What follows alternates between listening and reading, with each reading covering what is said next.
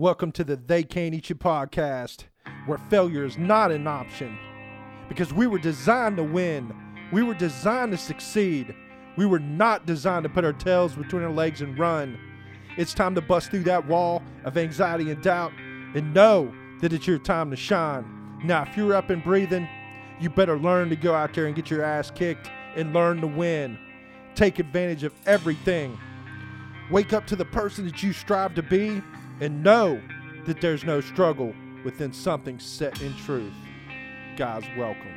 And remember, they can't eat you. What's up, Pain Bleeds Pleasure Nation? You want to be the best? We're going to have to do everything it takes that's going to give you the highest results. Because remember, how you do one thing is how you do everything. Someone asks you to give them 100%, you better give them 500%, no less. Always exceed expectations. Quit pointing the finger and stop bitching about everything in your life. You keep bitching and everything's going to crumble around you. Learn how to control confrontations. Once you learn how to control the room, you can control any situation.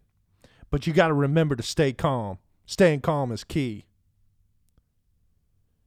Start listening and stop interrupting with those ego-driven insecurities. It's time to start swallowing that pride, y'all. Better try that shit sometimes and you're going to see how satisfying it is. You got to learn to understand that you may have to eat shit sometime in order to get ahead in life. You think you're above it all? So you would rather just not take that job that may not pay you what you think you're worth because someone may look down upon you? Or would you rather feed your family and have a roof over your head? Or just because you're that business owner of a company and you think that stepping up into a smaller role sometime might hurt your little ego? Or would you just humble yourself and take that initiative that might help move your business to the next level? You should always choose the latter. If you're expecting, you better start projecting and be clear on what your expectations are. Because if you're not clear, all you're doing is running into a haze. You're running into a fog that everybody is just going to be running wild and blind through. You will never get anything accomplished, or you will never see any growth. Stop thinking that everybody is always going to think like you or be like you. It's not going to happen.